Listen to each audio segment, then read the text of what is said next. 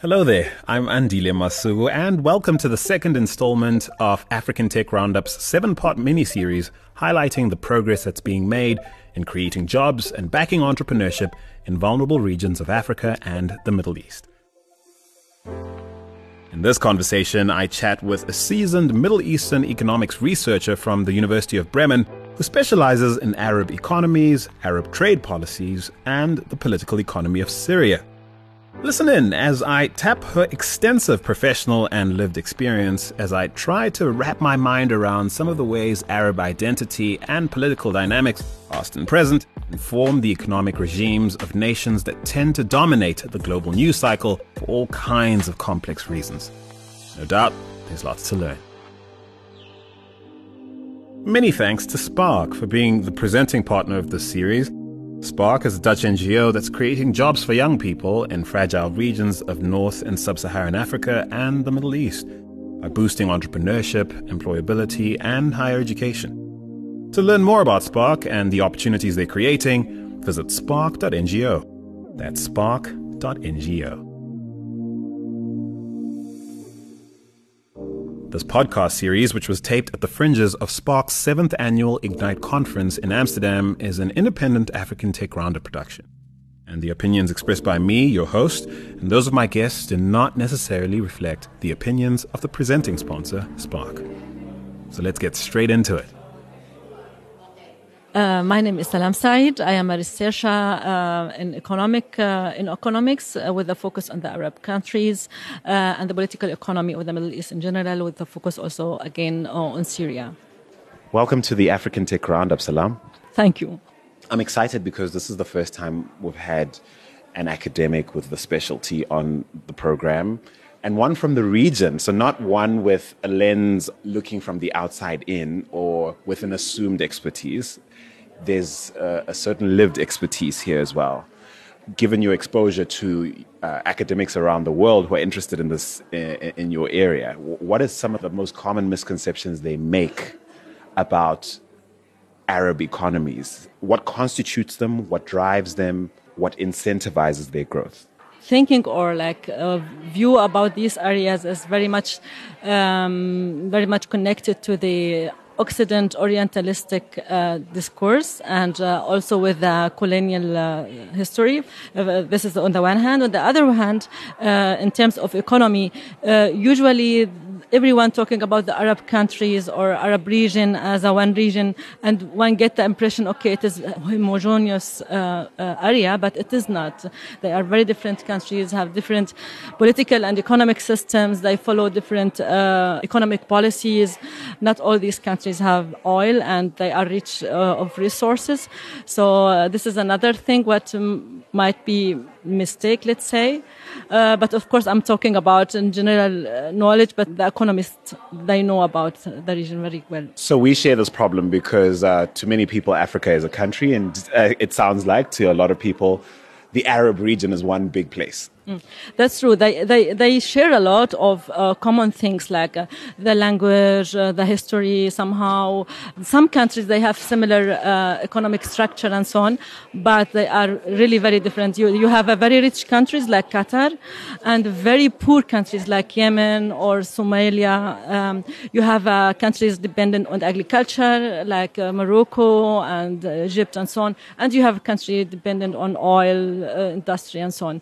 So it is very varied, the region.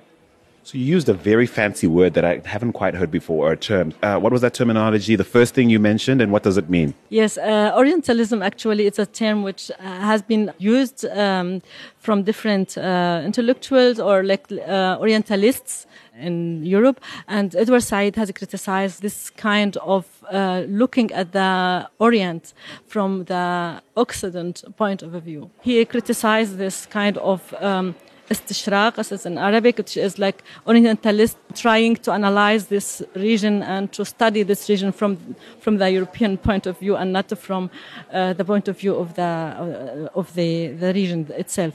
It's a form of othering, I think. So, yeah, somehow like this, yeah. So this is true for a lot of people, that when they think of Arab economies, they immediately think of the Middle East. You named a number of African countries like Somalia, Morocco, I suppose Egypt and Algeria and others come to mind as part of the broader Arab economy. And I wonder what framework you use for making sense of the space from an economic standpoint, perhaps to a lesser degree, perhaps in a social science standpoint. How do you compartmentalize or create files for everything?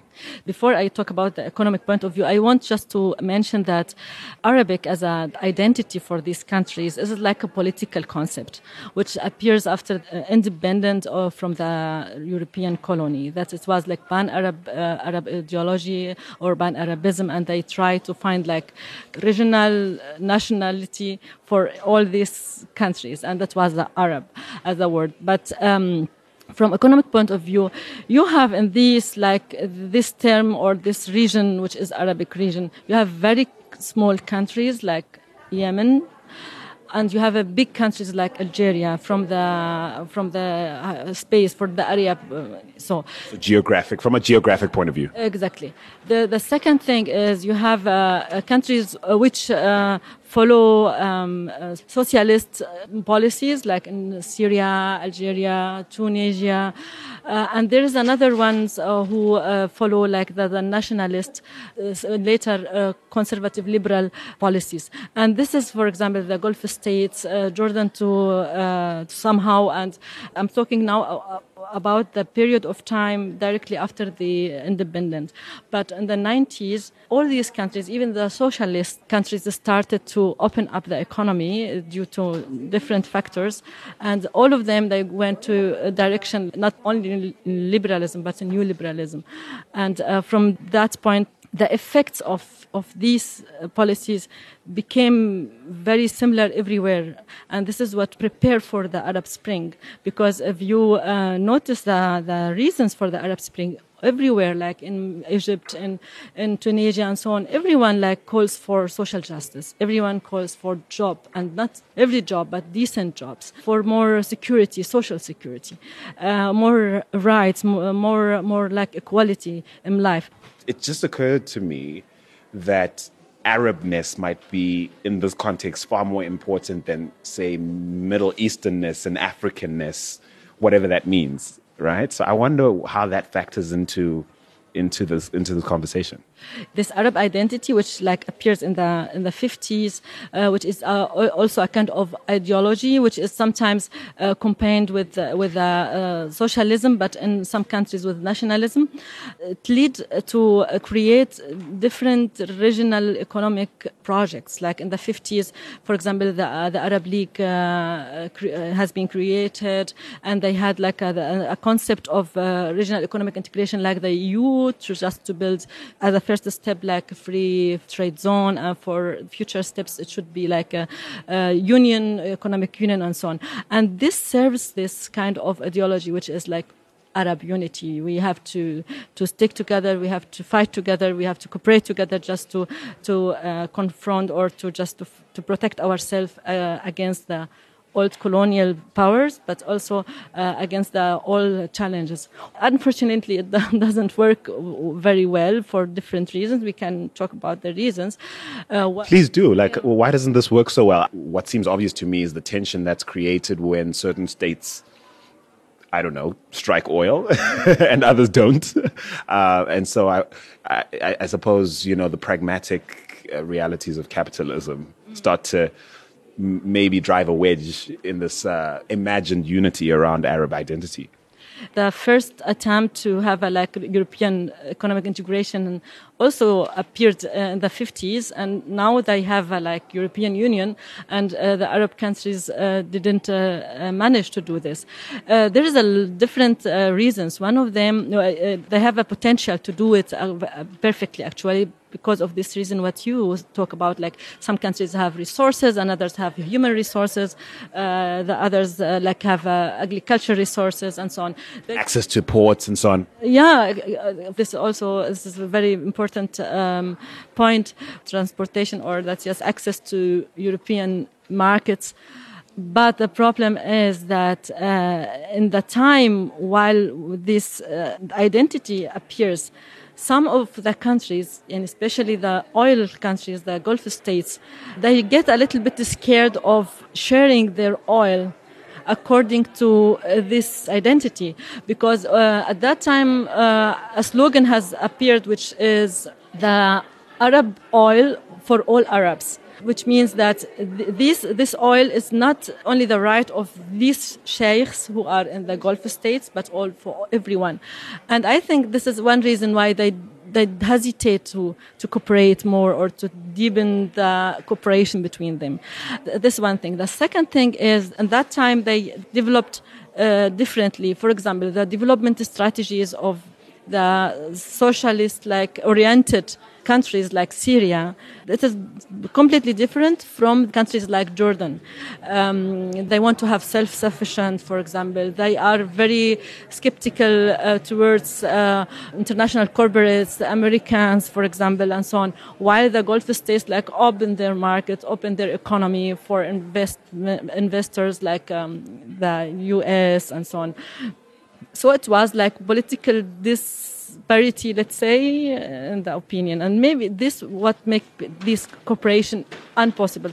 I did my pitch, by the way, on the trade relation among the Arab countries, and I tried just to understand why the free trade area doesn't work in these Arab countries. And I figured out that if you open the market, you will give more freedom for the market, somehow at the cost of the government who is controlling all these things.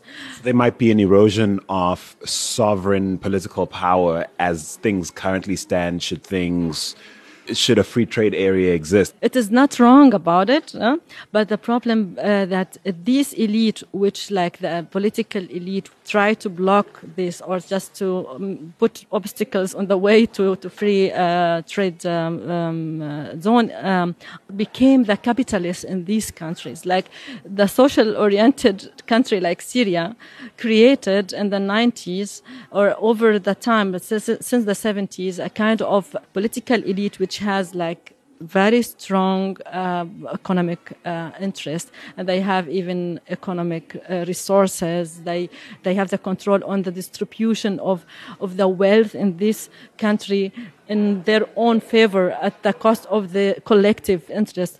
And this elite profits from the market protection for themselves, so they produce everything, and they have there's no other competitors in the local market. So, and this is why opening the market at that point, it wasn't very welcome from the ones who were monopolizing the local market. And it is not only in Syria; it is the same schema or the same model. You will find it in Egypt, for example. The elite around Mubarak and his friends and relatives, they are the elite. This is the same in Tunisia and so on. So it is not only a matter of economic logic which decide to support this project or not, but it is the interest and unfortunately the interest of the few of these people. Let's fast forward, because you're talking about what did and didn't happen in the 1950s, say, and I wonder what Arab economies look like had oil not been discovered, for instance. Reflect on what that imagined reality would have looked like and maybe contrast it with what things look like today. Actually, the Arab oil, even if it is only on the Gulf states, somehow have been circulated in the whole region through different channels.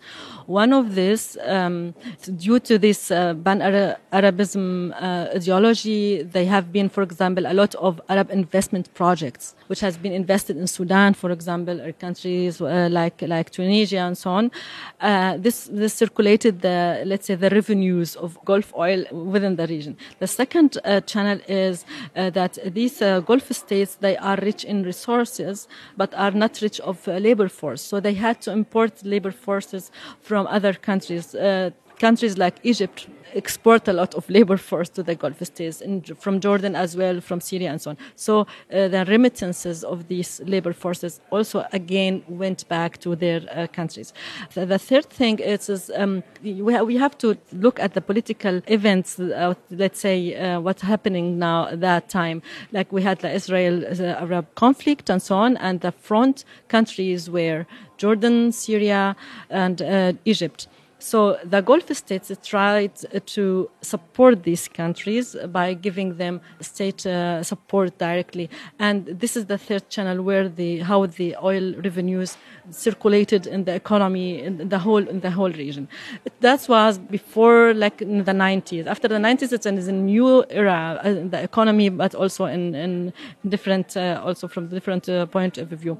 I don't know if I answered your question. You're actually on your way to answering that question. So I wonder if you can even imagine a world where that oil hadn't come into play.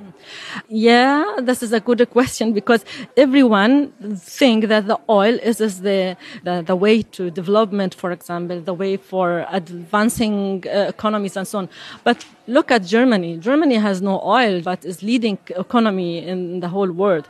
This is a very bad, let's say, idea of how to develop a country. I think oil, from economic point of view, can create a disease, which is Dutch disease, because if you have a very strong and very rich sector like the oil, and your kids get money very easily from this sector, other sectors will be underdeveloped or be neglected, and then these countries became very much dependent on one sector, which is the oil.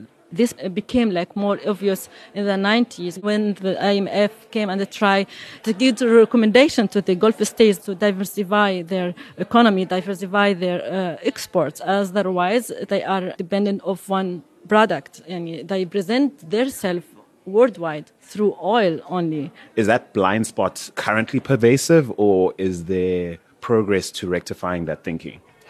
If you look at the rhetoric of, for example, the government of the Gulf states, you will see, or you hear the minister of economy will saying, we aim at diversifying our economy, our export, and so on. They are conscious about it, but they don't really do real, or let's say concrete steps towards this.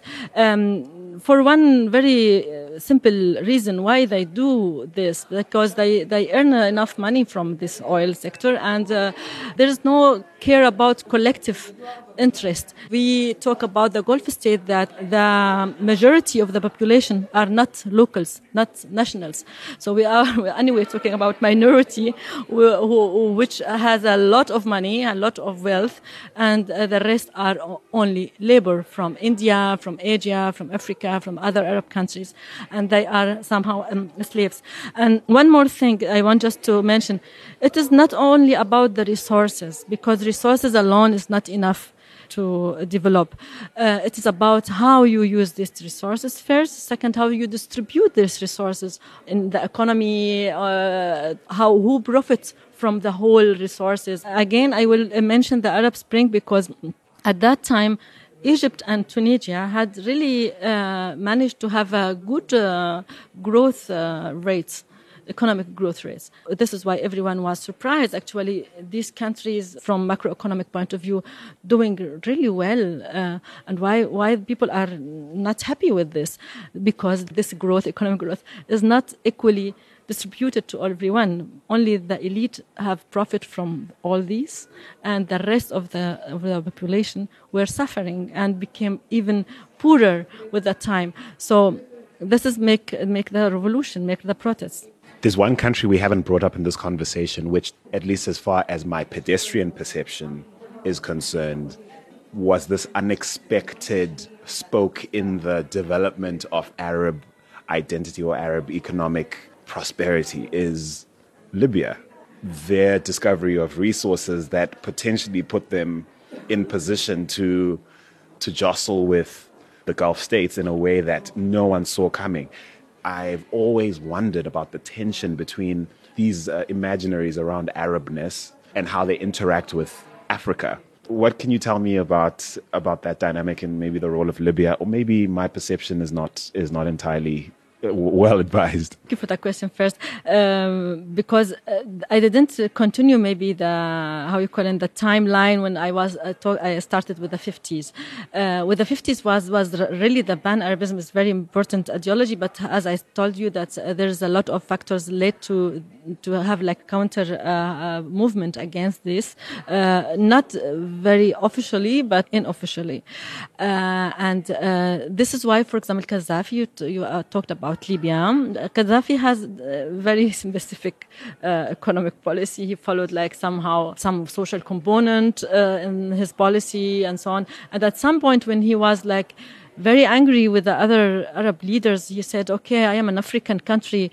And he tried to go back to the second identity in his understanding, which is the African country. And he just really became like more connected with the African neighbors. What was the economic consequence of that decision? And I'm fascinated to understand how it colors how things look and operate between the Arab states and Africa today. I have to say that the Arab countries are not like very, very happy with each other. If you see, for example, that there is problems between Algeria and Morocco because of the South Sahara. This is why, for example, the trade between these three countries, which are like neighboring countries, there's no trade. Algeria, Tunisia, and Morocco.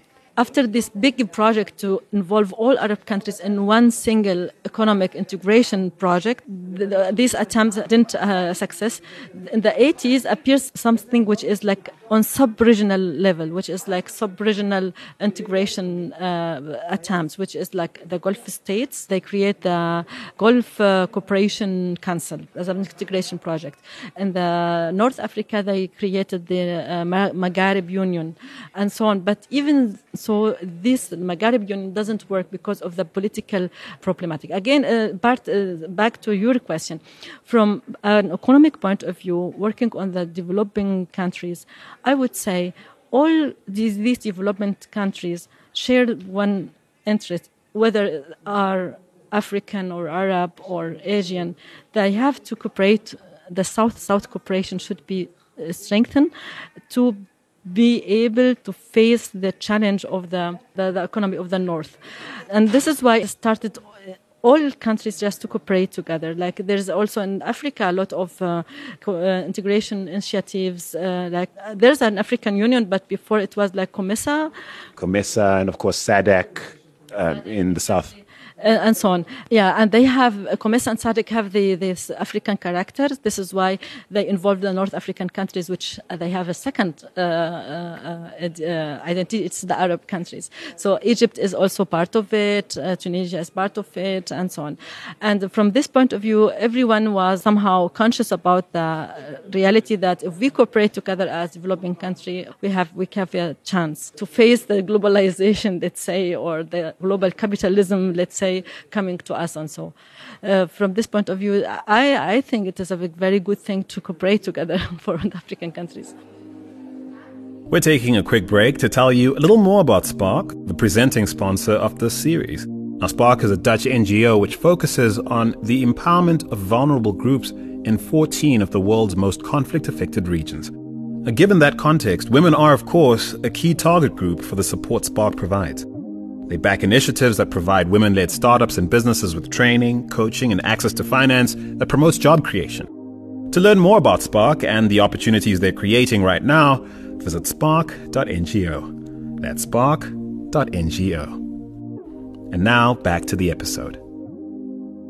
There's this notion of like the global north as an imaginary. Am I right in saying, based on some of what you said, that there are the economies that count within what we would term global northern affluent interests, I guess, within that context, and then there's some that might identify as South in terms of their economic agency? Am I right in sort of seeing it like that? Personally, I have a problematic with these terms because they are like there's a global north, global south, and so on, and there's a global what we call it like first world, second world, third world, or like developing, advanced economies, and so on. And everyone knows that, for example, China was for a long time like from the global south and part of the developing countries, and now China is actually challenging US and EU. So these terms are not really correctly used, let's say, with the time. Now the world is very diversified that you cannot like put the Gulf states together with a couple of African countries which have like no access to internet, no access to water, and so on. Or even compare them with European countries. Yes, with European, this is true. This is why they try to use this emerging economies as a like middle way to just not to classify them with advanced economies, but not with developing countries. But all this classification based on a set of indicators which are very normative and don't take into consideration the quality. If you say, okay, macroeconomic growth rate, yes, it's nice, very good. Access to internet. But what about the quality? If you just take the numbers, this is not enough to decide which standards have this country of development, for example. This is a brilliant segue to talking about development agendas, because a lot of countries who are in the position to basically influence global development agendas use these terms to set priorities and to sometimes impose priorities. When you try and apply a disciplined analytical approach, what do you consider the most important metrics to inform policy or to inform wise economic growth? Very simply, it is not about how much, but how that you do this. For example, not how much students enrolled in the schools, but which kind of quality education they get. Not how much you spend on infrastructure, but how kind of infrastructure you produce from this.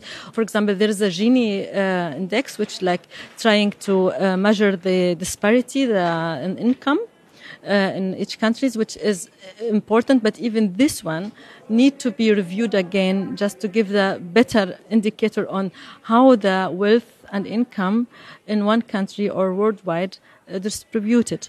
Why I'm really, this is difficult for me to just see the North like a homogeneous society or economy and the South, because globally there is an increasing tendency to adopt more and more neoliberal agendas. The neoliberal agendas have like the same effect everywhere, but to different degrees. Like the disappearing of the middle class, for example, is happening in Germany and happening in Syria and happening in Egypt and happening in Tunisia. But the effect, for example, in Germany, they said the poorer people became like more.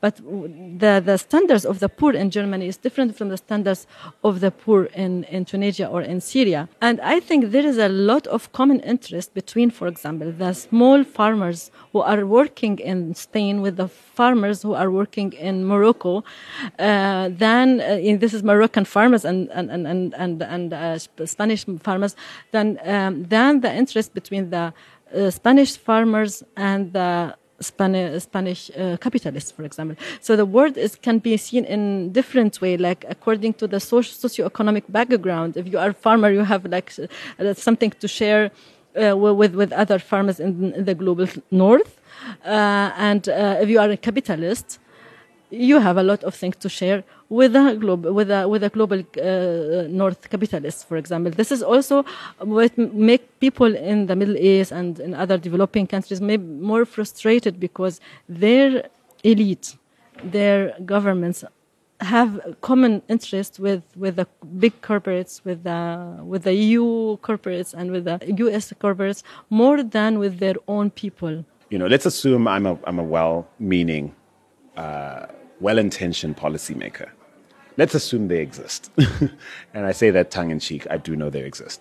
And let's identify an issue which I know is close to your heart, and also one that I know a lot of policymakers are looking to solve for a number of reasons. There seems to be a correlation between empowering women and qualitative improvements in society, especially empowering women entrepreneurs because depending where you are, some studies show that they actually have higher rates of success. They steward their income better. They run companies better. So show me how applying a well-intentioned blanket assumption about improving the lot of, say, women entrepreneurs in Jordan or in Tunisia is actually counterproductive. And maybe to what degree is there perhaps a net benefit, even with these oversimplifications being made? To what extent? Very difficult issue to explain because on the one hand, women has to be given more role in the economy, and they are also very good actually or successful in what they are doing. For example, in the macroeconomic microcredits institution, there is some statistics which say credit to the women is more appreciated than to men because they could rebate the loans better than the men. The numbers say like this. But there is another interpretation they said because the women are more hesitated or like just get very fast afraid, so they don't want to have a problem. They are not strong enough to like face problems or to have like conflict. This is why they this is. So on one hand, they're really bankable. On the other hand, they don't seem as confident and assertive as men. Yeah, somehow like this. This is one issue. The other depending on which study, of course, that you read. Yeah, exactly. The other thing it is, for example, when we're talking about in general, okay, the increase of the employment, female employment, which is a very positive sign or indicator. That is again like a quantity indicator. But if you go there and you see under which conditions these women are working, like you will see in Tunisia, for example, the most important labor force working in the textile sector are women. Why? It is because they are very conscious about the gender? No, because women in general get less money than wages than the men. So I just want to make sure I'm following you before you carry on. So on paper, you could celebrate the fact that women are being taken up into sort of employment, fueling industrialization. But what you're not looking at is because, well, frankly, it's cheaper than using men. Yeah, that's true. This is one thing.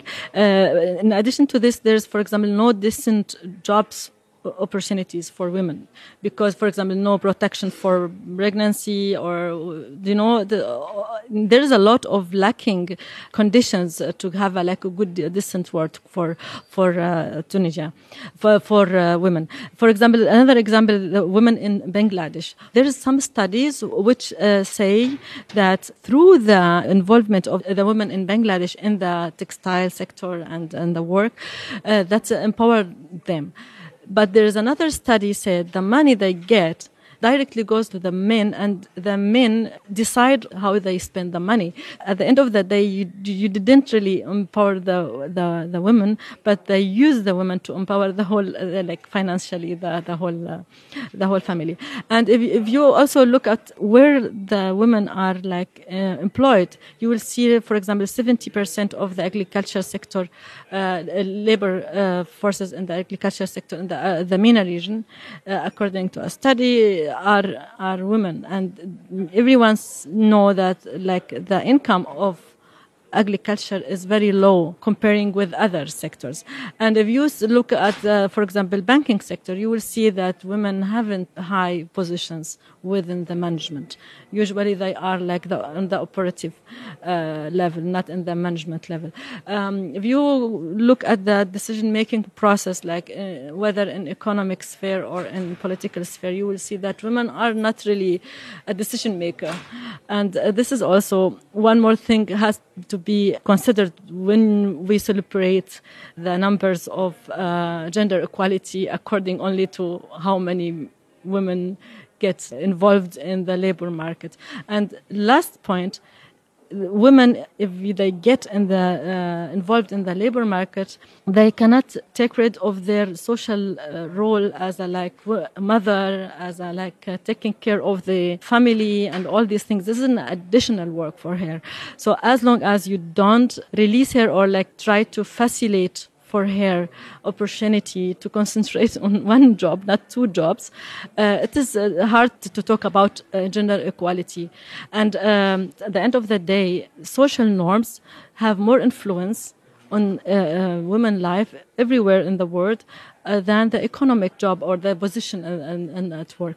I wonder how the complex notion of Arab economies interacts with the desire for certain interests to see women empowered. And I say this carefully. The reason I say certain interests is because I think there's sometimes the assumption that everyone has the same interests. The norms that would constitute the definition of an empowered, economically independent or woman in, say, Europe match that same definition of someone in, say, Saudi Arabia. It's very challenging for women to be self-employed in the Arab countries. If women haven't social support, acceptance that she is an entrepreneur, for example, it is difficult to run a business. You will not get enough attention. This is one thing. It has to do also with the social class of these women.